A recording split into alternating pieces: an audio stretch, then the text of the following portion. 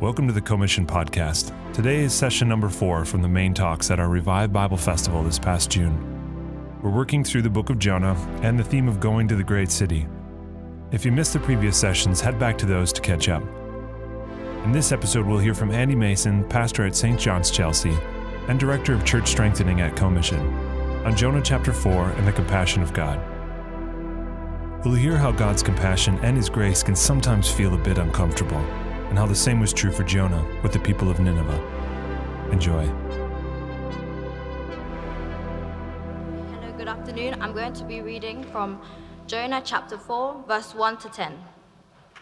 But to Jonah this seemed very wrong, and he became angry. He prayed to the Lord, "Isn't this what I said, Lord? When I was still at home, this is what I tried to forestall by fearing to tarnish. I knew that you were a gracious and compassionate God, slow to anger and abounding in love, a God who relents from sending calamity. Now, Lord, take away my life, for it is better for me to die than to live." But the Lord replied, "Isn't it right for you to be angry?" Jonah had gone out and sat down at the place east of the city. There he made himself a shelter, sat in the shade, and waited to see what would happen to the city. Then the Lord provided a leafy plant, made it grow up over Jonah to give him shade for his head, to ease his discomfort.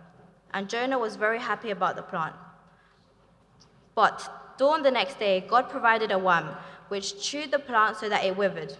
When the sun rose, God provided a scorching east wind, and the sun blazed on Jonah's head, so that he grew faint. He wanted to die, and said, "It would be better for me to die than to live." But God said to Jonah, "Is it right for you to be angry about the plant?" "It is," he said. "I am so angry I wish I were dead." But the Lord said, "You have been concerned about this plant, though you did not tend to make it grow. It sprang up overnight and died overnight. And should I not have concern for the great city of Nineveh, in which there were more than 120,000 people who cannot tell their right hand from their left, and also many animals?" Let's pray. Open our eyes that we may see wonderful things in your law. Amen. Now, I want you to imagine that one Sunday you need some money to get home from church. You forgot to bring your wallet, and so there's a godly senior lady in your church, Auntie Ngozi, and she very kindly gives you 10 quid for your train fare. How would you feel? Well, you'd be a bit grateful, wouldn't you? You'd say, "Oh, thank you," as your mum taught you to say. But then let's imagine that you had a bigger problem. Actually, you needed to pay your heating bill. And Auntie Ngozi gave you 100 quid. Well, you'd be properly grateful. You might send her a card or something. But then let's imagine that you got yourself into a real problem with a loan shark, and you couldn't pay it off, and you needed £1,000. And she gave you what you needed. Well, you'd be moved. You'd get her a gift. You'd say a proper thanks. But then, let's imagine that you needed money to buy a flat, and Auntie Ngozi gave you hundreds of thousands of pounds. Well, you'd be tempted to fall down and worship her, wouldn't you? You see, the size of the gift is proportionate to the love that you feel towards the person. But now also imagine that you weren't Auntie Ngozi's friend. You had been the bane of her life. You were her next-door neighbor, and you insulted her family. You threw trash in her garden. You stole from her house and spat in her face. And imagine that she still gave you hundreds of thousands of pounds, maybe to get you to move. Well, that would be overwhelming, wouldn't it? Overwhelming kindness. Who on earth would ever do that? Well, no one would, except God. Because what I've just given you is a picture of the grace of the gospel. God's grace is God's generosity poured out on undeserving people. It is His kindness to His enemies. And what an incredible thing that is. Salvation is not waged for work. It's not a reward for attendance. It's not a prize for achievement. It's not a bonus for good results. It is an absolute free gift to undeserving people. Our God is a God of amazing grace. And that is why we love John Newton's hymn, Amazing Grace, isn't it? That's why it has become our kind of evangelical national anthem, and we'll be singing it later. Newton had been a slave trader back in the 1700s, dramatically converted, and had this huge experience of the grace of God. And he wrote his hymn as a result. And I'm going to share some words from the hymn. Unconventionally for revival, I'm not going to sing them.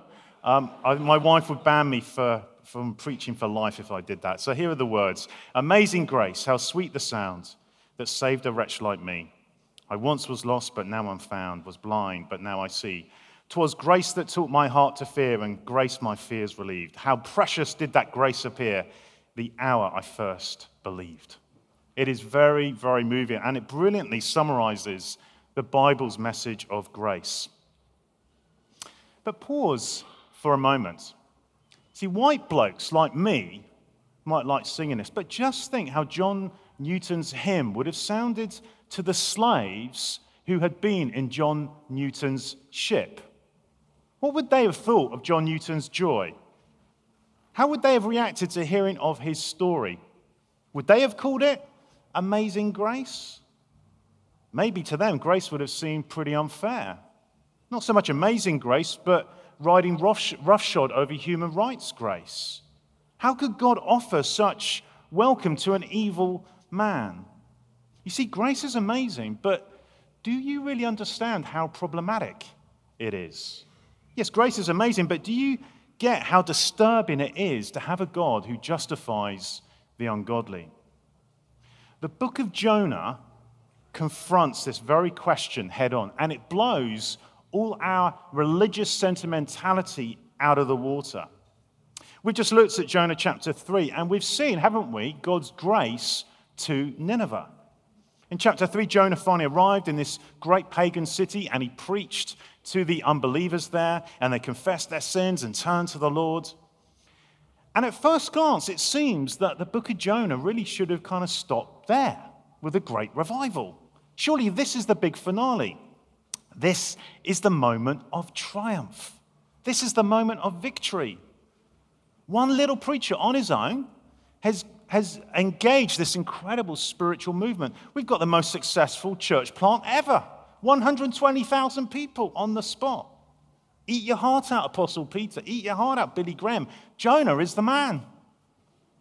Chapter 3 is the conclusion you and I want, isn't it? It uplifts us, encourages us, thousands turning to the Lord. Plus, if we'd stopped with chapter 3, we could have had one less session and we could have gone home early. But that's not how it goes. We get chapter 4, and we find that there is a different kind of finale than what we were expecting. You see, chapter 4 raises the problem of grace. Chapter 4 asks, is it really okay what happens to Nineveh? Now, let's remember that these guys weren't little old ladies or babies in pushchairs. They were a very bloodthirsty crew. The historian Tom Holland describes the Assyrians as the most violent of the Mesopotamian empires. And by the standards of the time, that is saying something. The prophet Nahum, just a few pages on from Jonah, calls Nineveh the city of blood. That is not a compliment, is it? He talks about how they pile up the dead. That's not the kind of person you want coming over your house for dinner. These were people who gave war crimes a whole new meaning. The word wicked is not a word that we use in everyday conversation, but actually, in chapter 1, it is a really good word to describe Nineveh. And here in chapter 3, God is showing them his grace. What's going on? A number of years ago, I had a boy in my congregation, young lad, he turned up with a black eye. I asked him, how did you get that? He told me, and I knew the story wasn't true. And I knew who had done it. It was someone we were trying to reach with the gospel. And I tell you what, I wanted to give that guy something, but it wasn't the gospel in that moment. See, what should God do with someone who does that? Do we really want to preach grace to people who do stuff like that? We do it to our friends, to our child, to our mum. See, chapter 4 shows us how grace can make us feel very uncomfortable. And we'll see here, this is not just an extra chapter thrown in to stop us going home early, but it's actually the real point of the whole book. This is where the real lessons are revealed. What do we see in these verses? Three things: Jonah's anger towards God, God's lesson for Jonah, and God's concern for Nineveh. Firstly, then, Jonah's anger towards God. Do you ever get angry? I'm sure you don't. But some of us here might get angry. A number of years ago, I once had a argy-bargy with a bus driver driving on the way to Revive. I beeped him. He cut me off. He insulted me. I spoke ungraciously back to him. There I was on my way to a Christian festival at the pastor of a church, and I did not have my temper under control. Do you ever get angry? Well, in this passage, we've got some real anger. And this isn't the kind of polite, passive-aggressive English anger, but this is proper rage. It's not road rage. It's not about a bus driver. It's about God. Jonah is angry at God. Look at verse 1. But to Jonah, this seemed very wrong, and he became angry. The word for anger here is the same word that is used for Cain's anger in Genesis 4 when he kills Abel. Jonah is deeply offended. He is livid. He is bursting his blood vessels. He is ready to take a swing at God. Why? Because of chapter 3. The revival in chapter 3 is his problem. Chapter 3 is the reason for the issues of chapter 4. Jonah's lost his cool because God has poured out his grace. This revival does not make him rejoice, but it sends him into a rage. You see, after seeing what's happened, Jonah doesn't sit down and write a book on how to plant the perfect church. No, he blows his top. The seeming success of his preaching is his problem. And if you look carefully at the original words in chapter 3, we read that Nineveh turned from evil. But here, the original Hebrew tells us that Jonah views what happened in chapter 3 as evil. Nineveh's repentance repulses him. Now, that's ironic because the grace of God has not left the Assyrians unchanged. There is repentance in Nineveh. God hasn't indulged their sin. He hasn't left them as they were, but he's granted them repentance. So when we're talking of God's grace here in Jonah 4, we know that this isn't cheap grace. It's not the kind of grace that increases sin. It's not God just kind of permitting them to keep on doing evil. Nevertheless, Jonah's so provoked that he wants to die in verse 3. He just can't handle it. It's too much. And his real problem is the character of God. It's God himself who sent Jonah into a rage. And Jonah here prays one of the strangest prayers in the Bible. So in chapter 2, he cried out to God in desperation, didn't he, from the belly of a fish. But now he cries out in anger. And his prayer is basically, "Dear Lord, this is just typical. I knew this was going to happen. That's why I didn't want the job. Dear Lord, I know what you're like." And he describes the character of God. Look with me at verse 2. What does it say? "You are a gracious and compassionate God, slow to anger and abounding in love, a God who relents from sending calamity." Who is Jonah's God? Well, he's gracious. He doesn't treat people as they deserve. He's not tit for tat, but he's generous to the undeserving. He's compassionate. He doesn't come down hard on people. He's slow to anger. He's not testy. He's not impatient. He's abounding in love, we read. He's committed. He keeps his promises, even if other people don't. And he relents from calamity or judgment. The Lord likes to turn away from judgment. He enjoys not having to take people to task. And it's clear here that Jonah knows who God is. You see, this description isn't being just kind of plucked out of nowhere. And Jonah hasn't got the wrong end of the stick. He hasn't fallen into heresy. He hasn't kind of misunderstood who God is. No, he's spot on. He's exactly right. His theology is sound.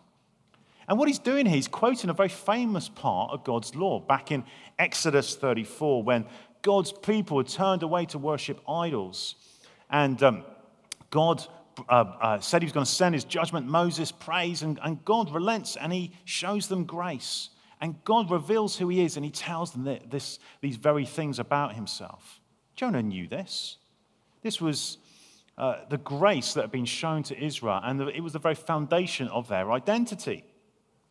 And Jonah now resents that this grace is going out to the city of blood. He can't stand it. He's disgusted by it. Now, if we took a survey now of this room, and we asked everyone the question, which bit of God's character or God's ways do you find most difficult? I'm guessing that some might say, well, his control of everything. How can God be in control and we choose and decide? Or some might say, well, actually, what we were looking at in the last session, his judgment, his wrath, I find that really difficult.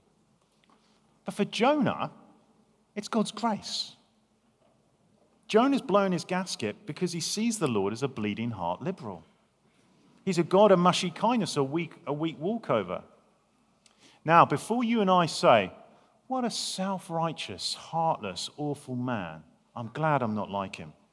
Remember that Assyria is a threat to his country. They are his enemies. Nineveh's repentance is all good for them, but how about the people of Israel? God saving us, the Assyrians, may leave Israel unsafe. Jonah's a good patriot. He wants his country to be protected. And remember, the prophet Nahum, along with a number of other Old Testament prophets, did prophesy judgment on Nineveh. And they didn't get rebuked. They didn't end up in storms. And they didn't generally end up in the bellies of fish as a result. And it's not like God never judges wicked cities in the Bible, is it? And in 612 BC, Nineveh was indeed reduced to rubble. Why on earth would you want your enemies to be saved? Which would you like more today if you had to choose? The defeat of the Russian armies or their spiritual revival? How about if God spared them defeat and showed them grace?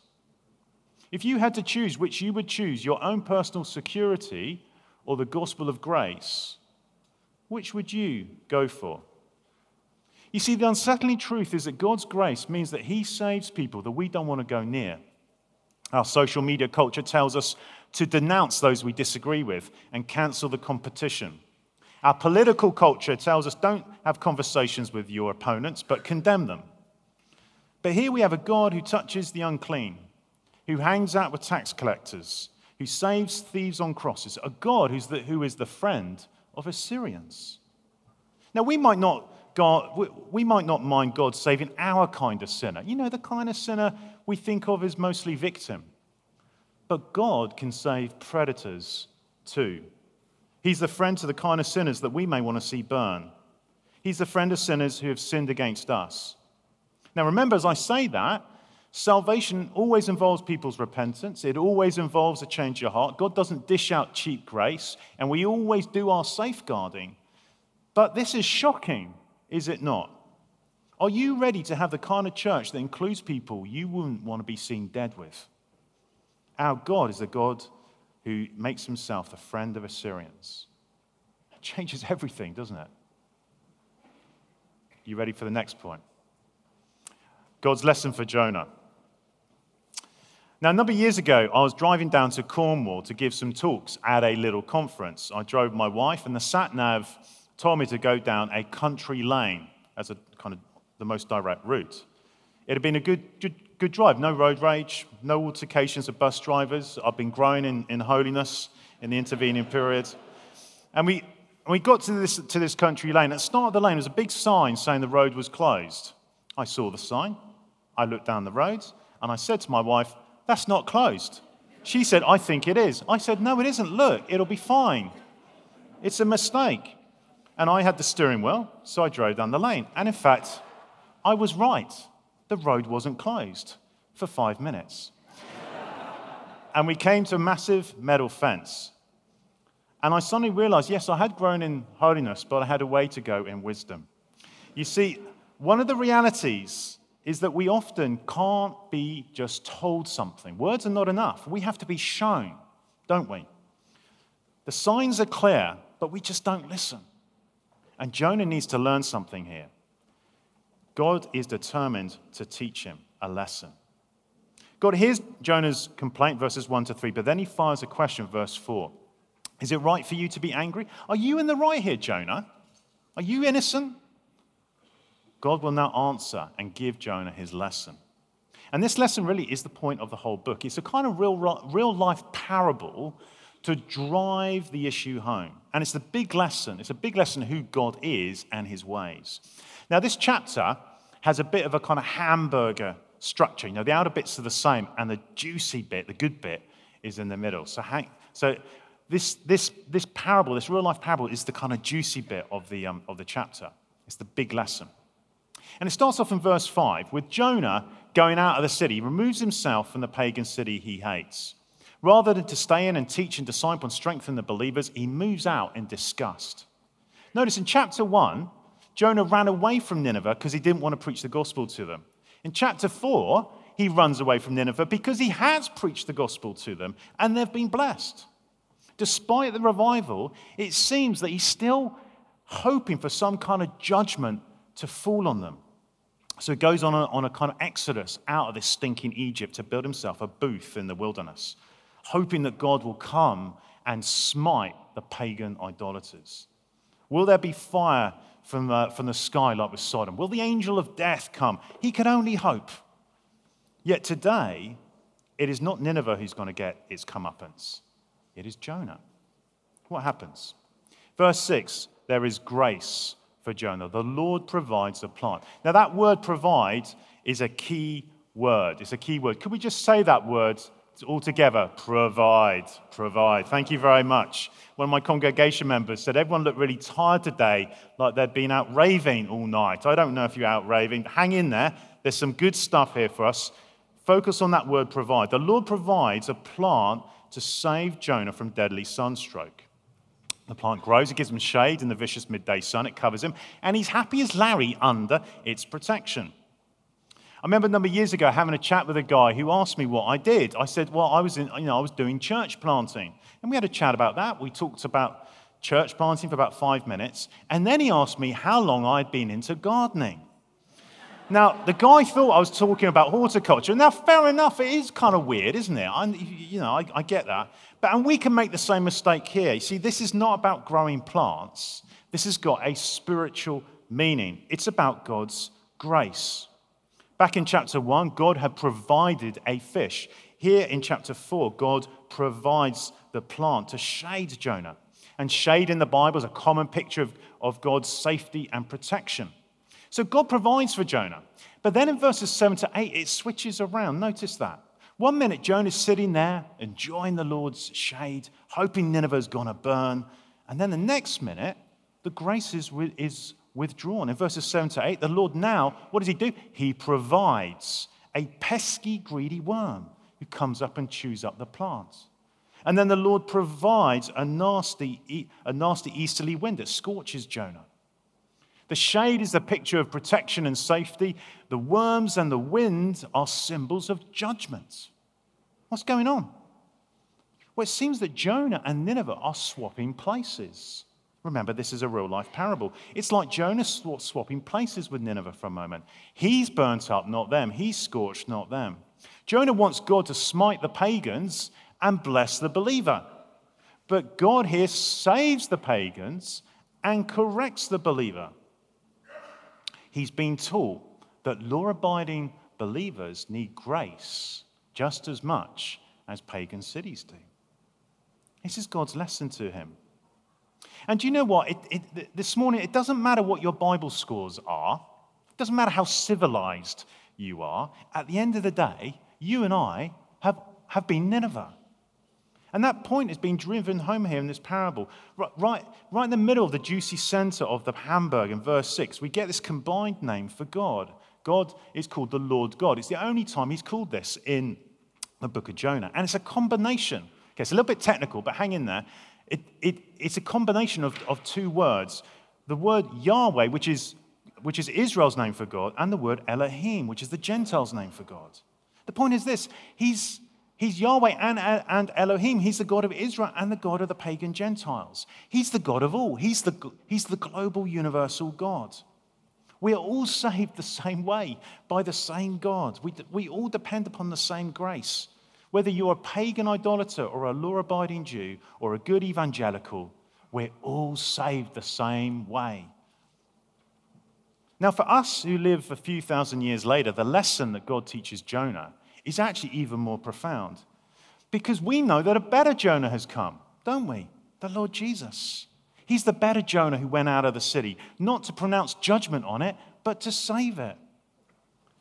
Jonah superficially swapped places with Nineveh in the parable, but Jesus really did swap places with us. On the cross, he was scorched up. He was eaten up. In verse 8, Jonah says he's so angry at the grace of God, he wants to die. But the Lord Jesus really did die to bear God's anger for us. The friend of Assyrians came down to become our friend on the cross. Let's learn God's lesson. It's all about amazing, shocking, disturbing grace. Point 3, God's concern for Nineveh. In verse 9, again, the Lord confronts Jonah in his anger and his depression and his despair. Is it right for you to be angry about the plant? Have you not understood the lesson? Do you not grasp what I'm teaching you here? Jonah clearly doesn't. In fact, the whole experience simply strengthens his anger, his misery, his despair, and his death wish. You see, you can keep all the rules and do all the right things and yet still have a deeply rebellious heart. You can conform to evangelical culture and yet have a heart that still needs to be converted. Now, if Jonah doesn't get it, the Lord will have to tell him. And the Lord speaks here of his concern. The word here means compassion. It means pity. It's the kind of kindness that holds back judgment. And Jonah's concerned here. He's just concerned for something else, the wrong stuff. He's got compassion for the plant. He's got concern for himself. He cares about the shade that he's experiencing. But he doesn't give a monkey's for this city that is laid out before him. The plant has been a gift. He hasn't made it, and he's all wound up about it. And the Lord says, well, how about me, Jonah? How about me? Should I not be concerned? I've got something bigger going on here. I've got 120,000 spiritually confused people here. You may not care about these people, but I do. Notice how it even mentions how the Lord is concerned for the animals in verse 11. It's a bit weird, isn't it? It's a funny thing. You know, why mention the animals? Well, I think it gives us a sense of the depth of the Lord's concern for Nineveh. You see, if the Lord cares about pagan pigs and heathen horses, if he notices them, how much more does he care about people made in his image? You see, Jonah does not get the God he's been dealing with. He doesn't get his grace. He doesn't get his compassion. He doesn't get his concern for the world that he has made. Jonah is a zealot. He's got top scores in his Bible exams. He top scores in his knowledge of the law of God. Top scores in his distinctiveness. He follows all the rules, but he's got a rebel heart. You see, this devout preacher is not energized or driven by concern for lost people because he doesn't get God's concern. And we need to ask ourselves, don't we, like, what are we concerned about today? Apparently, in a recent survey done by Queen Mary's University, Londoners are very concerned. They're very concerned about how livable London is. 64% in the survey thought the life in the city got worse, and they were concerned about housing, antisocial behavior, high taxes, air quality, transport. Now, God cares about those things. They matter. But are we looking at our city just the way everyone else does? Do we see what God sees? There are 8 million people in London. Yes, we live in a polluted, noisy, stressful, overpriced city. We live in one of the most densely populated bits of Europe. And we're forced, therefore, to look at people all the time. You kind of can't escape them. They're all around us, surrounded by them. They're in our way on the tube. They're in our queue for the Thai food. They're annoyingly noisy next door. They're super slow in making us coffee in Nero's. We're surrounded by all these people. They're everywhere, like little ants. What are these people? What are these things all around us bumping into us? They are works of art made by God. Do you know what? In this stressful, overpriced city, you live in an art gallery. London is God's art gallery. And that is why London is such a brilliant place, because it's more filled with works of art than anywhere else in the UK. And Jesus died for those works of art. They matter to him. God cares about the salvation of those people. How much does he care? Well, it's striking to think that according to this passage, that God even cares about the cats and the dogs of London. He even cares about the infidel foxes and the pagan pigeons. Though, to be honest, I've got to confess, I struggle with that. But if he does care about that, how much more does he care about the people made in his image? People who are spiritually confused. And yes, even people who you may not want to be seen dead with. Nasty people. Dangerous people. We look at people all the time, don't we? But do we see them? Do we see what God sees? See, we're called to see London the way that God does. Let me tell you about another Jewish missionary in the Bible. Like Jonah, this man had the very best spiritual pedigree. He was a Pharisee of Pharisees. He had top scores in his Bible exams. He too had been a hater of the dirty Gentiles. He was a Jonah of Jonahs. And yet this man was transformed by the grace of God. I'm speaking, of course, of the Apostle Paul. And Paul, through an experience of the grace of God and the gospel of Jesus, became a kind of anti-Jonah. He willingly and happily, in his time, went to the great city of his time, Rome. He was even shipwrecked on the way. Not because he was avoiding God's purpose, but because he was living out God's purpose. He didn't avoid the city, but he went into it. In fact, he almost certainly died so the gospel might be preached there. And the question for you and me today is, do we want to be a Jonah or do we want to be a Paul? What are we concerned about? The book of Jonah ends on a kind of cliffhanger. Verse 11. We're never actually told of Jonah's response. He disappears from the story because the question is asked to you and me today. Now, of course, some here today, maybe you might be tempted right now to run away from the city for all kinds of good reasons. And it's obviously not wrong to move out of London. Obviously not wrong. It's not godless. We're free in Christ.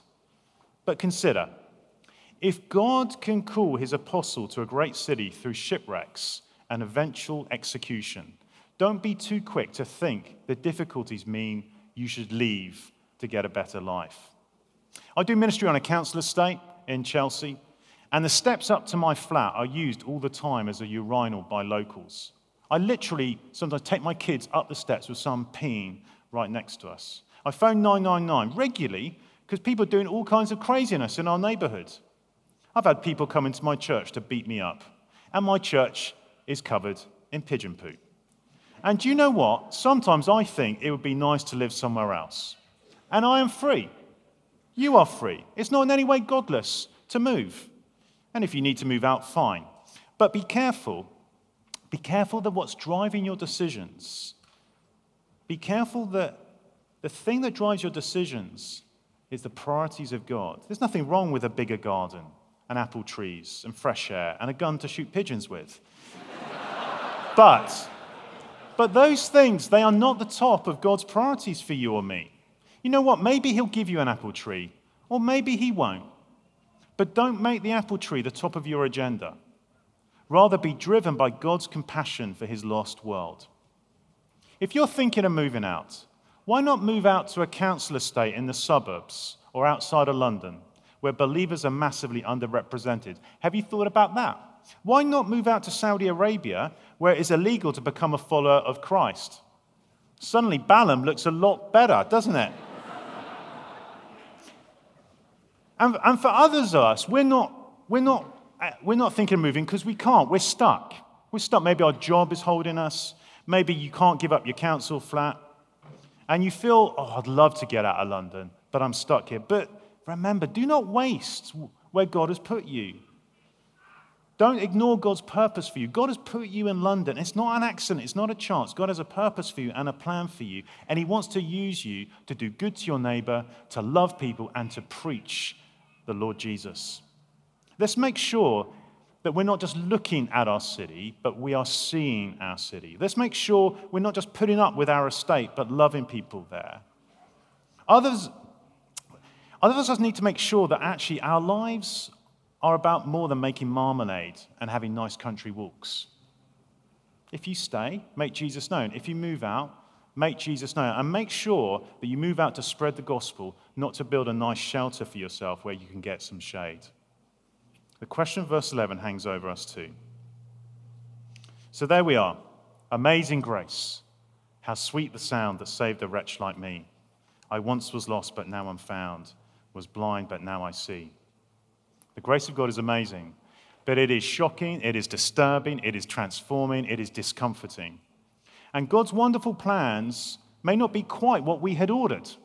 His salvation may be a bit more radical than what I anticipated. His church may include people I want to run away from, and he may call you and me to something we don't actually really want to do. Grace is not a comfort blanket to make us feel all warm and snuggly, but it turns our worlds upside down and inside out. It reworks our hearts. God may call you through shipwrecks and storms to a place you never planned to go. We've been sent out to make the God of grace known. Let's go again. Amen. Thanks for listening to this episode. We hope you were challenged and encouraged by it. Stay tuned for a few great extras, as well as all the seminar talks from the weekend. See you next time.